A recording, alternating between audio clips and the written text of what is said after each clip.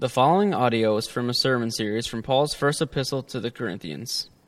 For more information about Sacred City Church, please visit sacredcitychurch.com.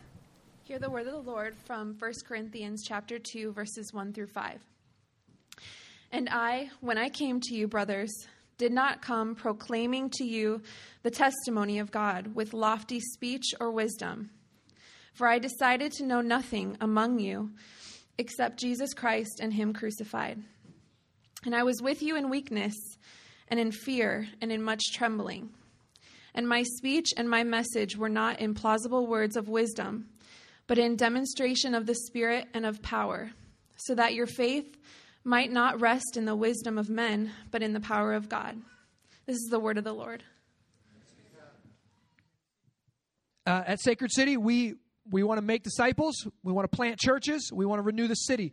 That's what we do here.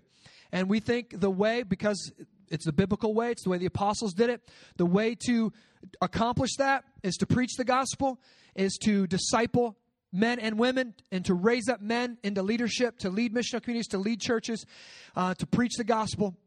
And the only way you can do that is by letting young men, by me, getting out of the way and letting young men have the pulpit and get their feet wet, kind of see what it feels like to be anointed by God, to preach the word, to study, to put that much time in.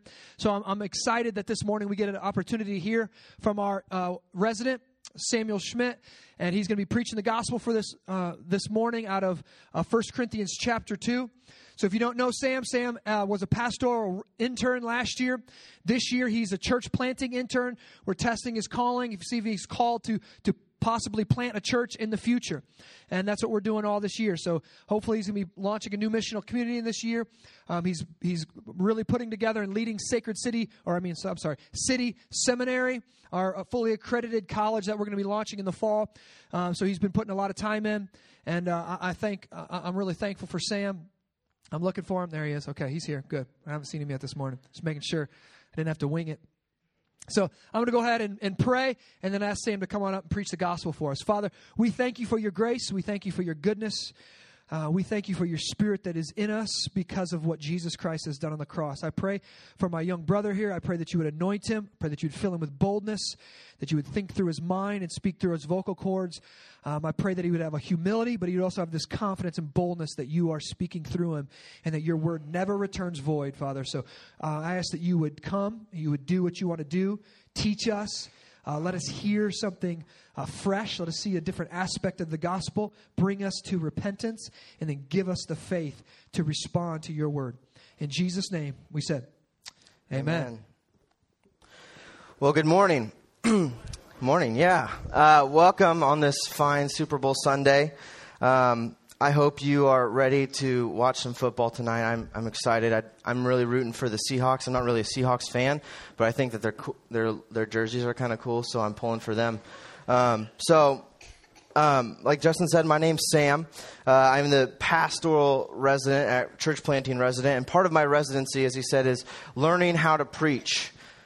And this is about probably my 6th or 7th time preaching, so I'm very much still a preaching rookie.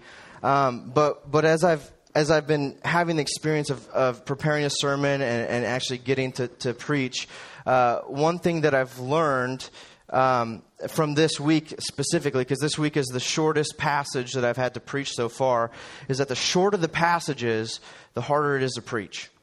And it's harder to preach because the deeper and deeper you go into Scripture, the more of God's wisdom is out on display. And so I found this as a big hurdle this week to prepare and to study and to learn. So I'm really excited because at the bottom of that, no matter how deep we go, it always points us back to Jesus. It always takes us to the gospel. And so at Sacred City, we're a gospel-centered church. That means we talk about Jesus a lot. And so today on Super Bowl Sunday, I'm not going to stand up here and try to tell you how to be the quarterback of your family, or I'm not going to teach you how to throw a touchdown for Jesus. I'm going to tell you about Jesus. So But before I get going, I want to provide some context for the passage that we're studying. The passage that Carrie read, it was 1 Corinthians chapter 2, verses 1 through 5. And in this letter, Paul is writing to the church in Corinth. Now, this is a church that Paul had planted about 2 years prior to this letter. And this church is messy. Jacked up is an understatement of this church. This church has, they're creating sects based upon the leadership. They are very sexually promiscuous. They are boasting in their spiritual gifts. They're suing one another. This is not a church that you would want to model your ministry after. But Paul is trying to explain to them that at the root of all of their problems is the reality that they are forgetting the gospel and how it shapes every part of their life.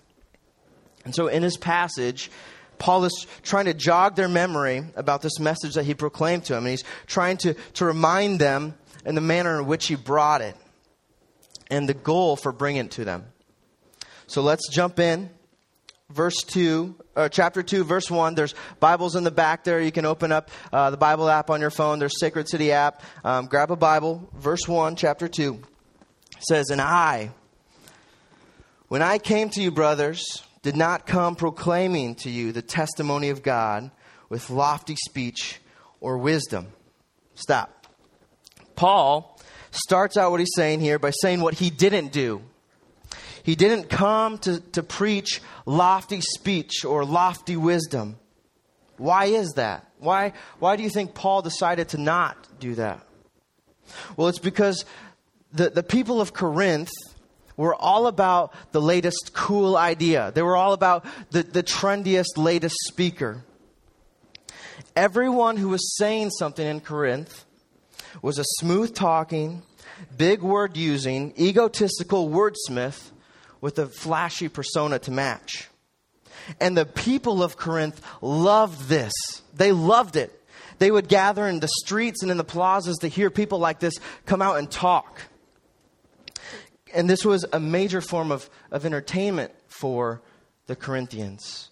These people who were in the streets and the plazas who were talking were like the pop stars of their time. They were the Madonnas and the Jay-Z's. But not only was this a form of entertainment, but this was a symbol of power. If you were an eloquent speaker, if you could effectively wield lofty speech and cutting-edge wisdom, you were viewed as a powerful person. So these guys were the makers and shakers of their culture. But Paul, he didn't conform to their methods of speech because his aim was so much higher than becoming the next speaker. His aims were so much higher than having the next best idea. And I think if Paul were speaking to us in our culture today, he would say, hey, I didn't come with smoke machines. I didn't come with a laser light show. I didn't come with a cool, flashy graphic. I didn't come with a well-produced video. I didn't come with scandalously clothed women with signs walking around. I didn't come with gangster-like hype men. I came as an ordinary man. All of those things could have easily drawn a crowd. And we see that in our culture. Like we see those things draw a crowd. Concerts are packed. Football games packed. These things draw crowds easily. But Paul said, I had nothing to do with them. And because of this phenomenon of the flashy speech and the eloquent words of wisdom, the Corinthian culture was affecting how the Corinthian church was listening to their preachers. This is what Ray Ortlund says about them. The Corinthians were sermon connoisseurs, critiquing their preachers as entertainers rather than critiquing themselves as Christians. So in other words, the Corinthians were so obsessed with the way in which preachers were preaching, the way they spoke, that they were completely neglecting the message in which they were sharing.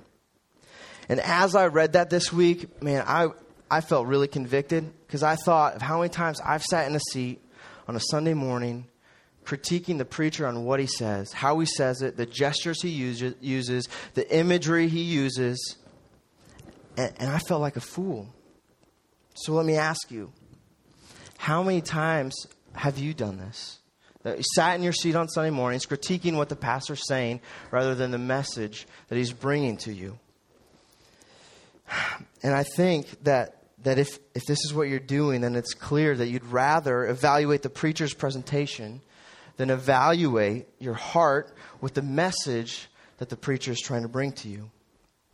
When we view preaching as a performance, we miss what God is trying to say through his messenger. Let's jump back, verse 2 here.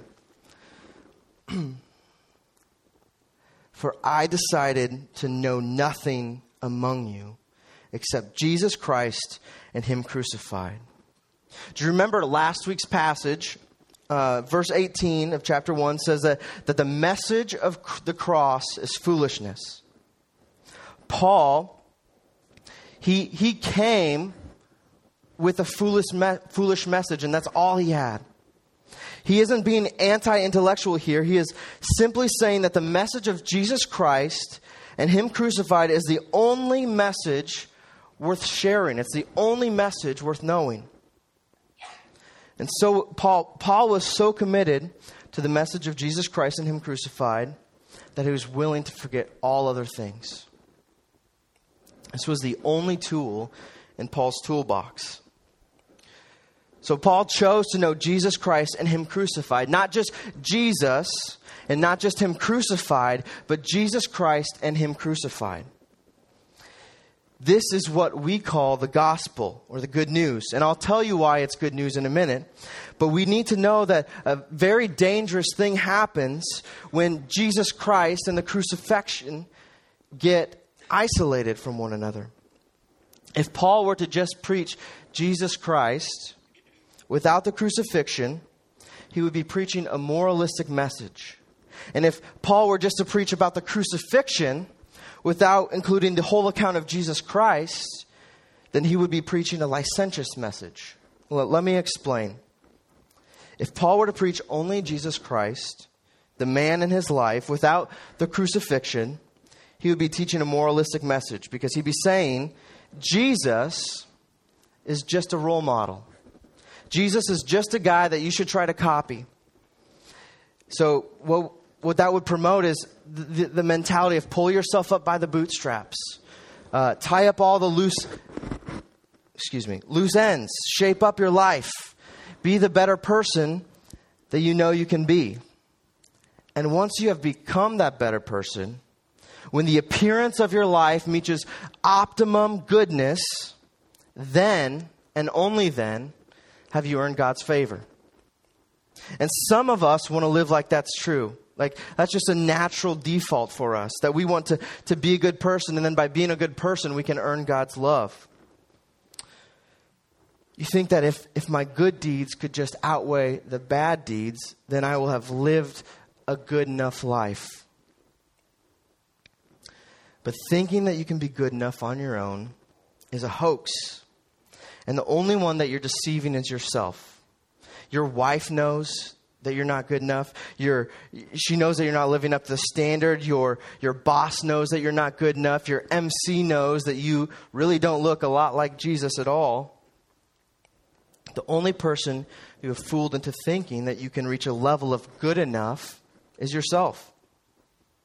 And it takes just one little gust of wind to knock down the house of cards that is your false righteousness, to bring you to a place of despair and to show you that this moralistic message is not a gospel at all.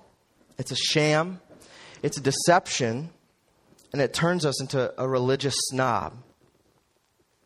Now, on the other hand, if Paul only preached the crucifixion without preaching the whole account of Jesus Christ, he would be preaching a licentious message. This is a message that would say this: Jesus has died for all of my sins, and therefore it doesn't matter what I do anymore. I can be crazy, I can live, I can run my life amok, I can do whatever I want. And rather than acting and living according to God's way, we view ourselves as God and we do what we want. We think we can sleep with who we want. We think we can eat and drink as much as we want. We think we can do whatever we want. But this message is a sham too, because it leaves us in a pit of our brokenness. It does nothing about our brokenness. The thing that makes these two false gospels, the moralistic and the licentious gospel, so dangerous is that there is a hint of truth to them.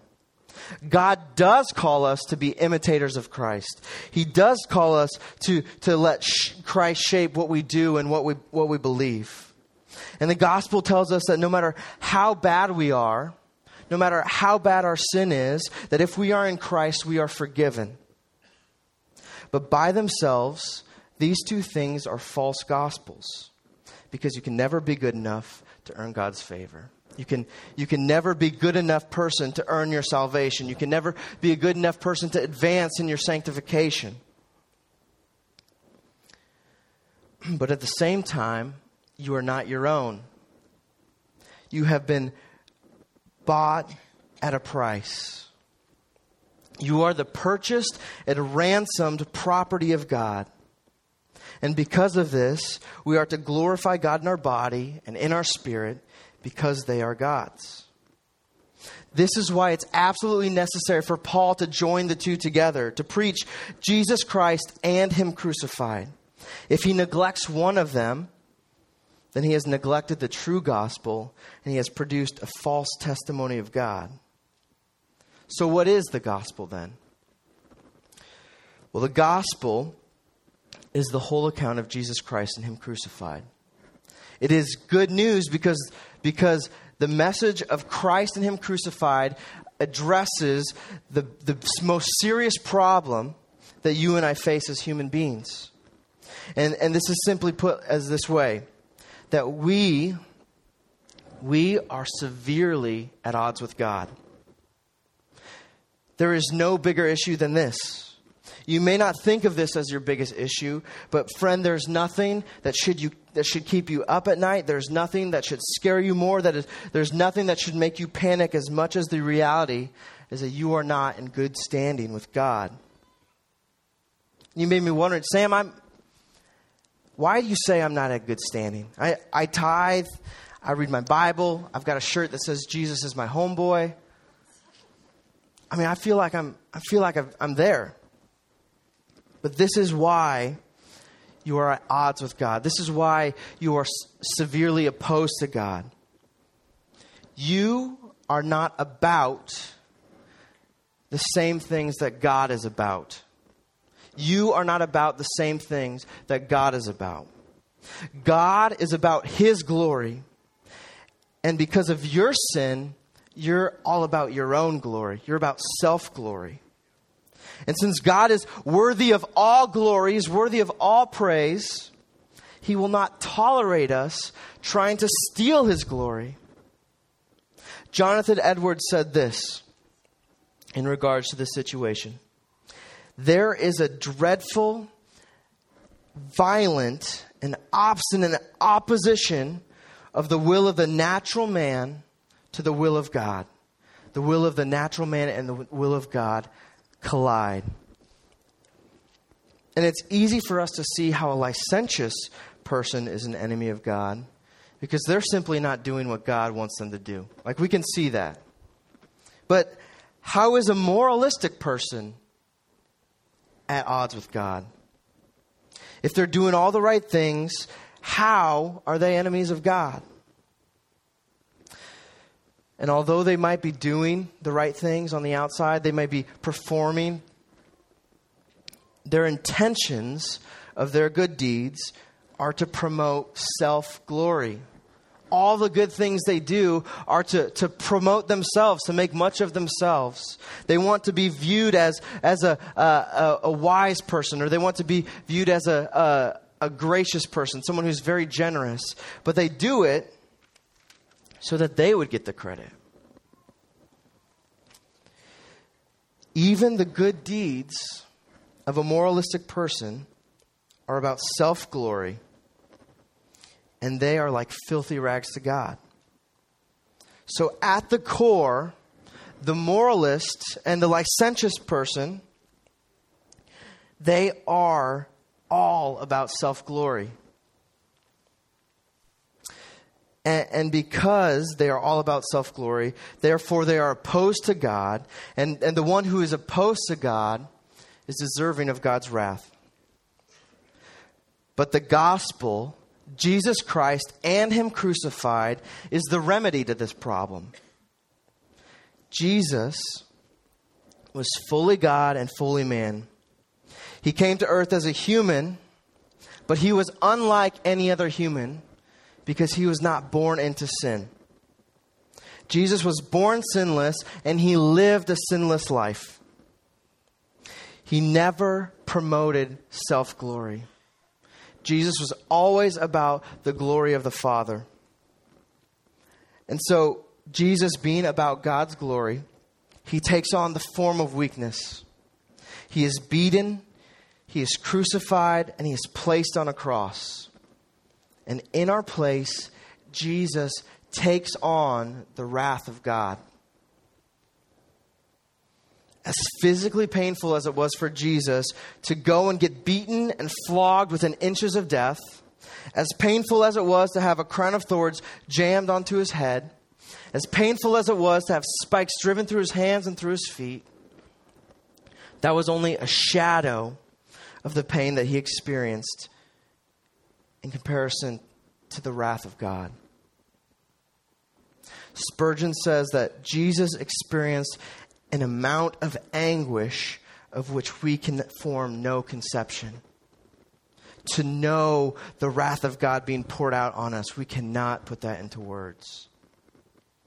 So this physical pain that Jesus felt in His crucifixion was just a shadow, just an ounce of the pain that He felt from God turning His back on Him. And here's the thing. And it's hard for us to admit this because we don't really want to say it. But we are so sinful that Jesus had to die. Jesus had to die to pay for our sin. There was no option B. There wasn't a way for Jesus to work off our debt by doing more miracles or teaching more sermons on the kingdom of God or casting out more demons. Jesus had to die to pay for our sin. But this is where the gospel gets scandalous. Jesus willingly, in the midst of our quest for self-glory, Jesus willingly goes to the cross. And He willingly takes on the wrath of God for us so that we could experience the beauty of God's glory and the forgiveness of sins.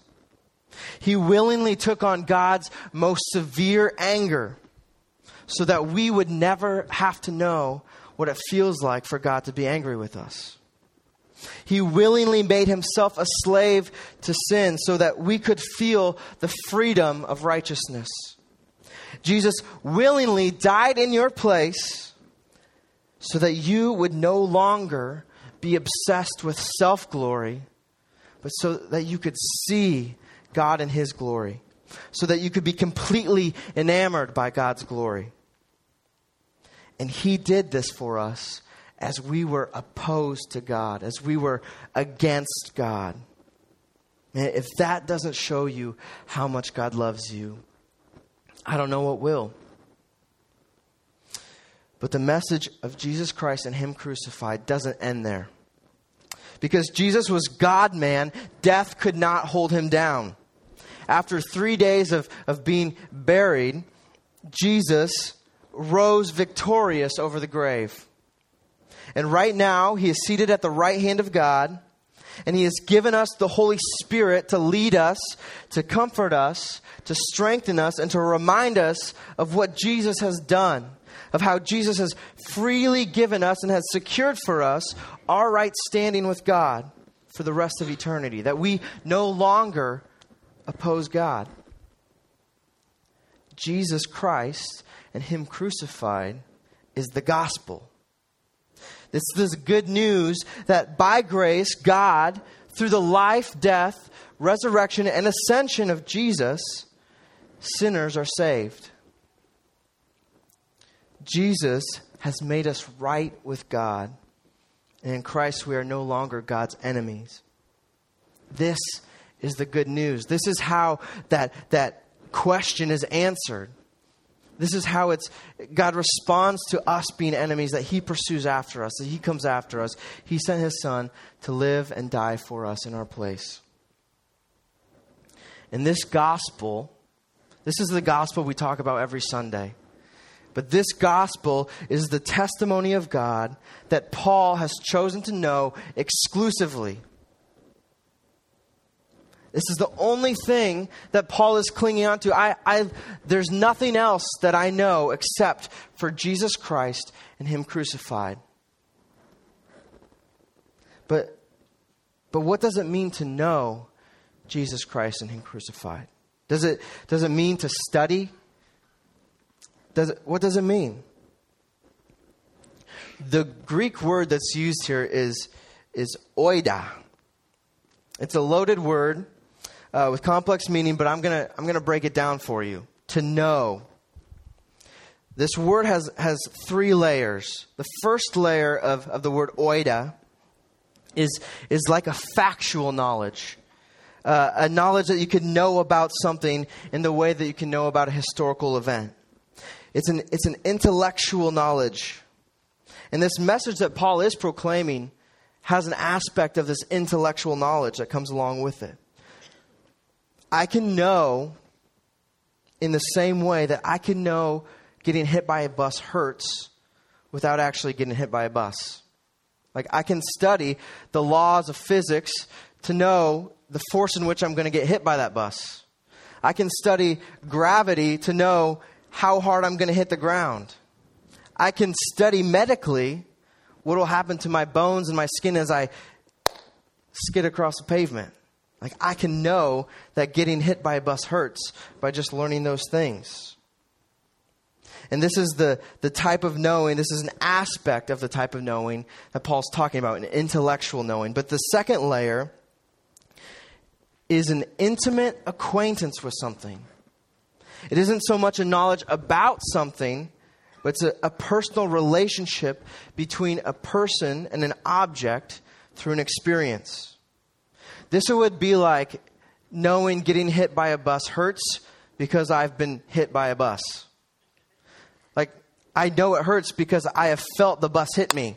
I felt the force. I felt the pull of gravity drag me to the ground. I felt my bones break and my skin tear as I've skid across the ground. This is an experiential aspect of knowing. I know that getting hit by a bus hurts because I've experienced getting hit by a bus. Not really, but if I were to have, I would know that getting hit by a bus hurts. And then the third layer of this word know is a response to the first 2 layers. Because I know intellectually, because I've experienced it, it now changes how I live. Because you know, so for example, that I know that getting hit by a bus hurts because I've experienced it. Like, I know that.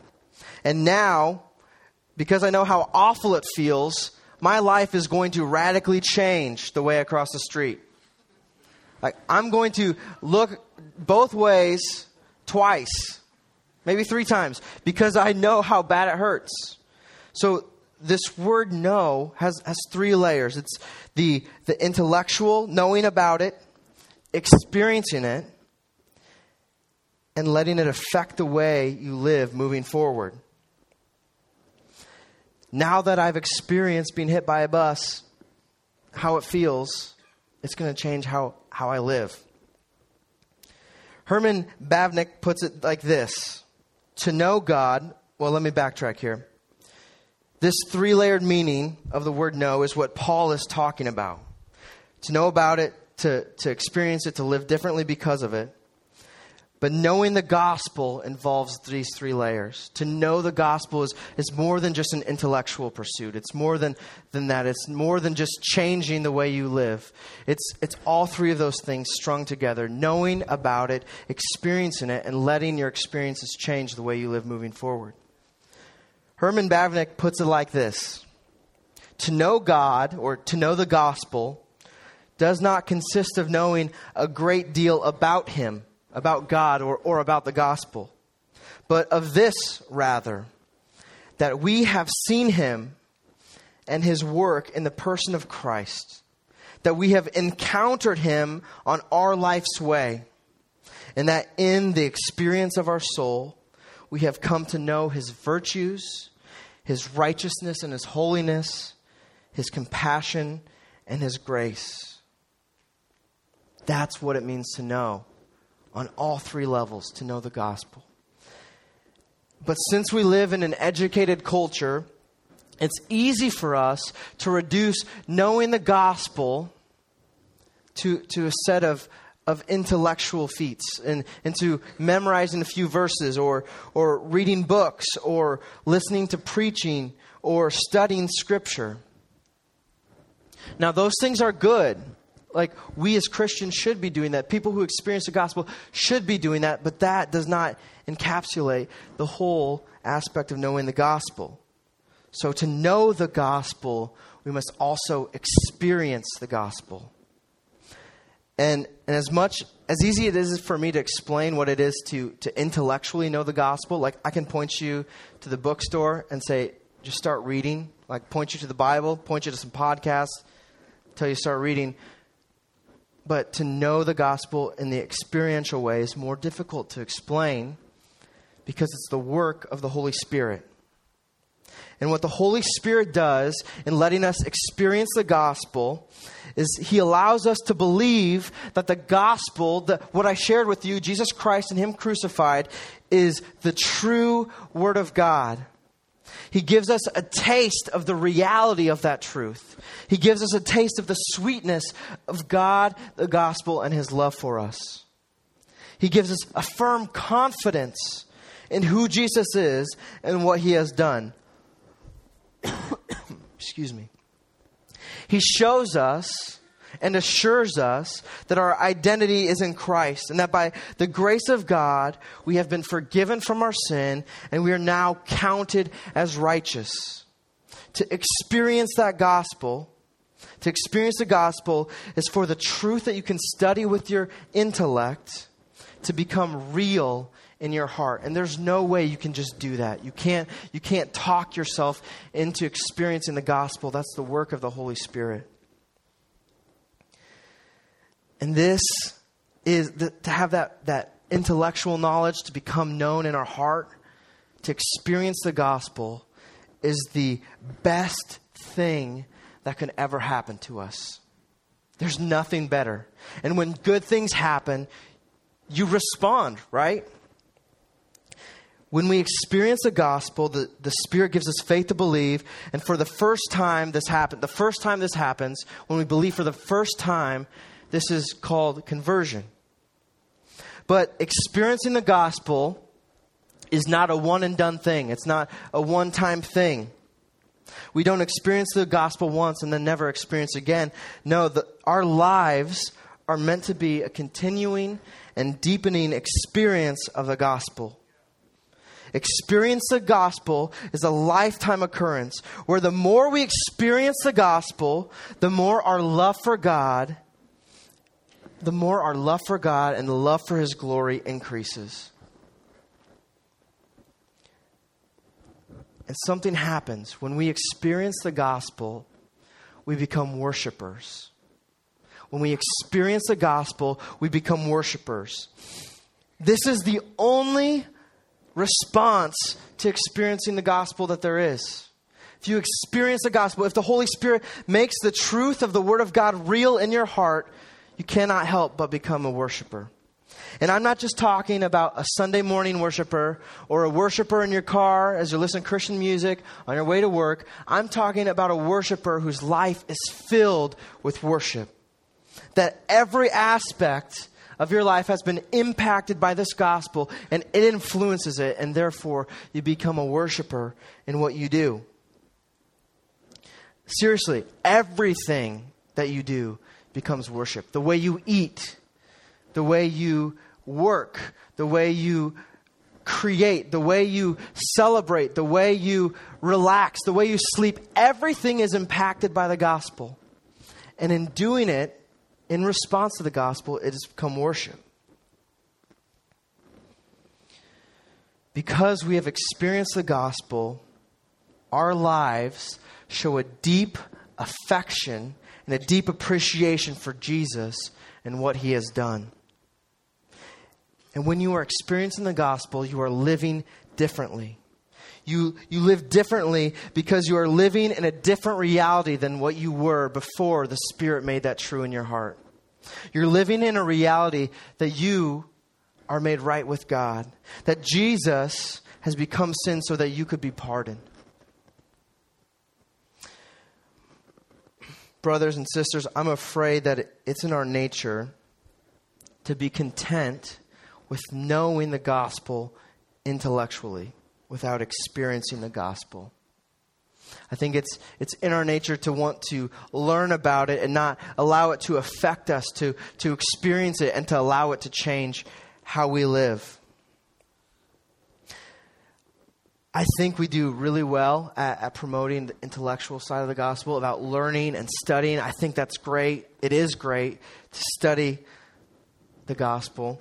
I think our fight clubs and our MCs do a great job of helping you to know about the gospel. I think our Sunday gathering can help you know about the gospel.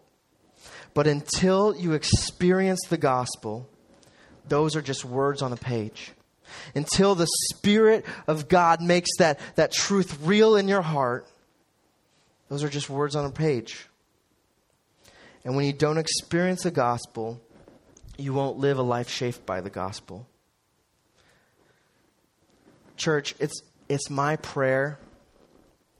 It's my prayer that we would be people who know the gospel on all three layers. To know the gospel intellectually, to study it diligently. To be people who experience the grace of God on a daily and an hourly, on a momentary basis. To experience the good news deep within our hearts. And to live like that's true. And to live like the reality that God has made us aware of is true in a way that promotes the gospel, that makes much of Jesus. Paul, he has demonstrated to the Corinthians that he knows the gospel according to all three layers. By announcing the gospel was a sole focus, the cross shaped his entire message and his whole approach to sharing that message. Let's look at verses 3 and 4. And this is Paul, and I was with you in weakness and in fear and in much trembling. And my speech and my message were not plausible words of wisdom, but in demonstration of the Spirit and of power. If Paul were to preach in a way that exhibited how awesome of a guy he was, the cross would have been emptied of his power. It would have gone directly against the message that Paul was trying to share. So Paul, what he does, he takes a humble posture. Because when we are in Christ, we have no choice but to be humble. Because we cannot stand on our own good works. We cannot stand on what we have done. We can only stand on the righteousness of God, on the righteousness of Christ, what Christ has done for us. And so Paul knew that he was bad enough that Christ had to die for him. And he had continued to experience the outpouring of grace and mercy that Jesus offered in the gospel. And so he is living differently than before. The fact that he is even writing to a church to encourage them in Christ is a testament to that, because before he was trying to stop the church in his tracks. Paul knows that the gospel shapes everything that he does. And it shapes the way he does ministry. So he came in weakness, knowing that the same God who had converted his soul from an enemy of God to a follower of Christ would demonstrate the same power in the Corinthians to show them so the Corinthians would know the power of God. This is why Paul does what he does. Look at verse 5. He says, I did these things so that. That's a big indicator word. When you see so that, it's kind of a purpose statement. So that your faith may not rest in the wisdom of men. So your faith may not rest in the personality of Paul, but in the power of God. The whole reason why Paul presents himself weak is because that is the reality. He's a weak man. He's subject to fear. He is nothing special. He knows that. God uses this kind of man to display his power. And as our faith rests in the power of God, our faith is unshakable. Where if it rested in the wisdom of man or the personality of man or in the persona of man, then it would be subject to failure. Paul did what he did so that the Corinthians' faith would rest in the power of God. Paul came to the Corinthians knowing nothing but Jesus Christ and him crucified. That is the message that was so important to hear. But the way Paul did it, the way that Paul shared that message is also important.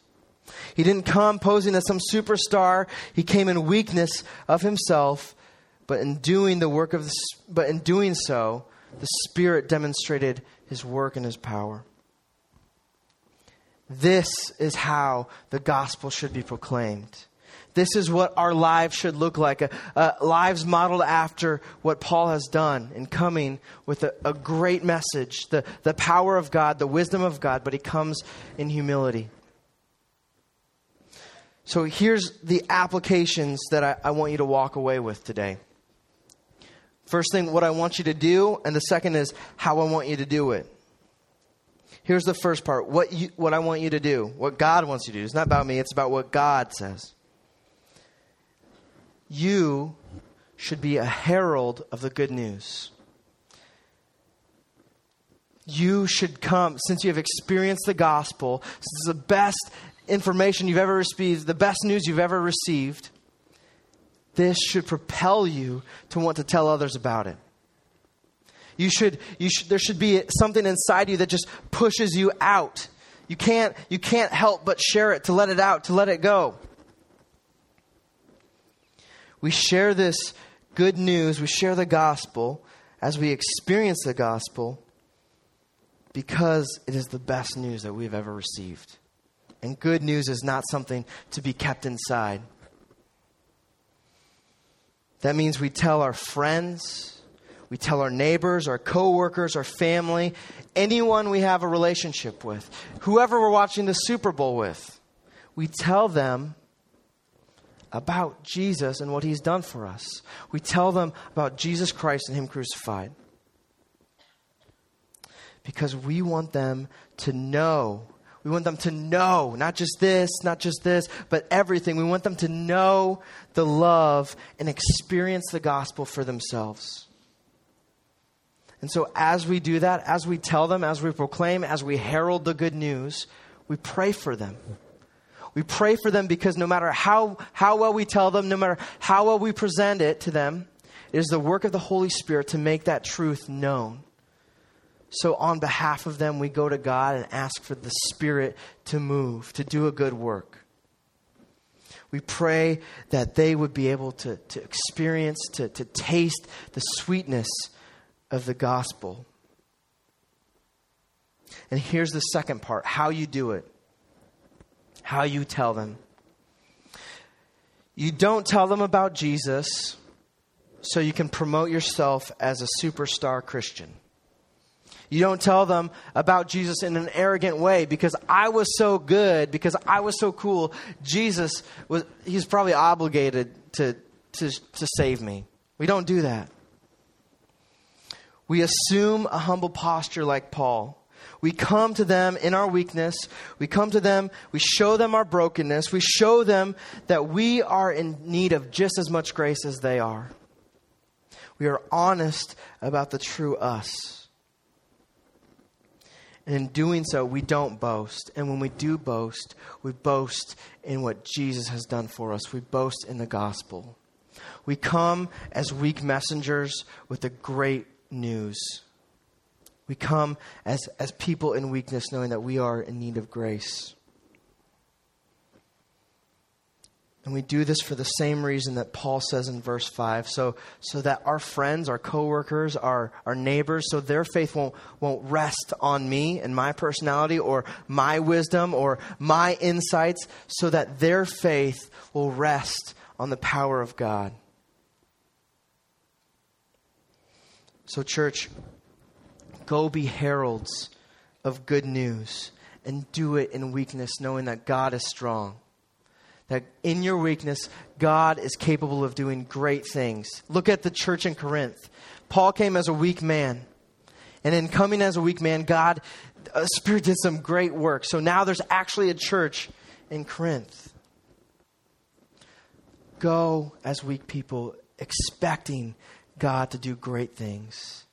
To expect the power of God to be manifested, for the Spirit of God to work.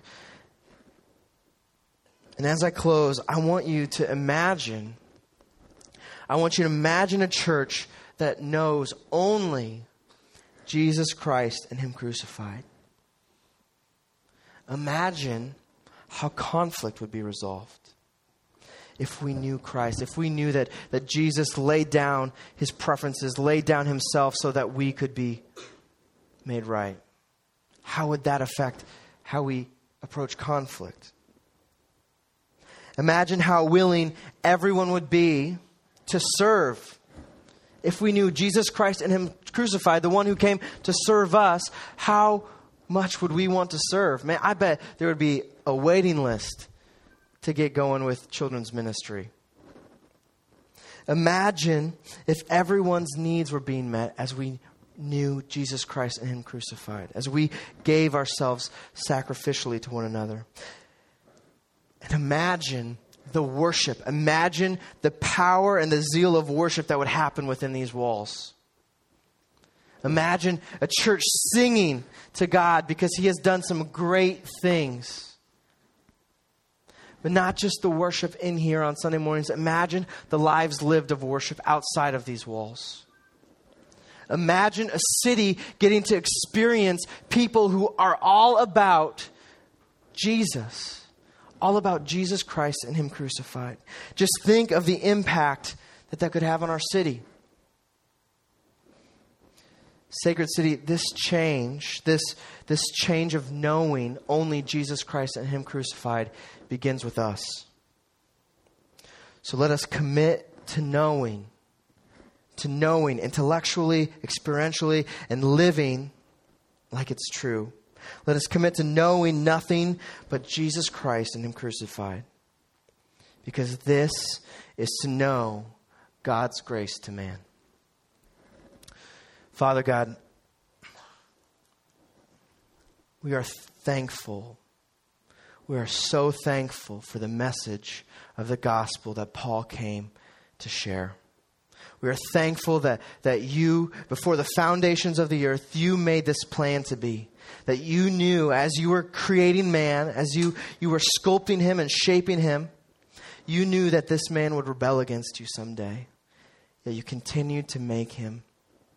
And you knew that your son, your one and only son, would one day be led to a cross. He would be beaten, brutally beaten, and he would be nailed to a tree. And because He was nailed to a tree, He took on our sin. He took on all our iniquity. He took on everything that was bad. He took on our desire for self-glory. And He put it to death. And then He clothed us in His righteousness. That we are no longer opposed to God. We are no longer opposed to you because we stand in Christ. God, help us to live like that's true. God, teach us show our minds what it looks like to know you. Show our hearts what it looks like to experience you. God, may your Spirit move in us. May your Spirit make those truths become a reality in our hearts. God, and would we live differently because of it? Would your gospel do a good work in us to make us heralds, to make us people who proclaim the message of God, to share the good news of the gospel with our friends, our coworkers, our neighbors. God, and would we please do this for your glory? God, would we do it humbly? Would we do it in a way that doesn't promote ourselves, but it promotes Jesus Christ, that makes much of you and makes little of us? God, would you please do this for our good and for your glory? In Jesus' name, amen. So as we come to the table today, we come remembering Jesus Christ and Him crucified. This is the blood of Christ that is spilled for you, the body of Christ broken for you. This is to remember what Jesus has done. And it also helps us to remember what's coming. This is a foretaste of the feast to come. To know that in heaven there will be a banquet, a party to celebrate the good work of Jesus. So as you come today, come in awe of Jesus and what He's done in spilling His blood and breaking His body for you. But also come as if it's a celebration, knowing that this is a foretaste of the feast to come.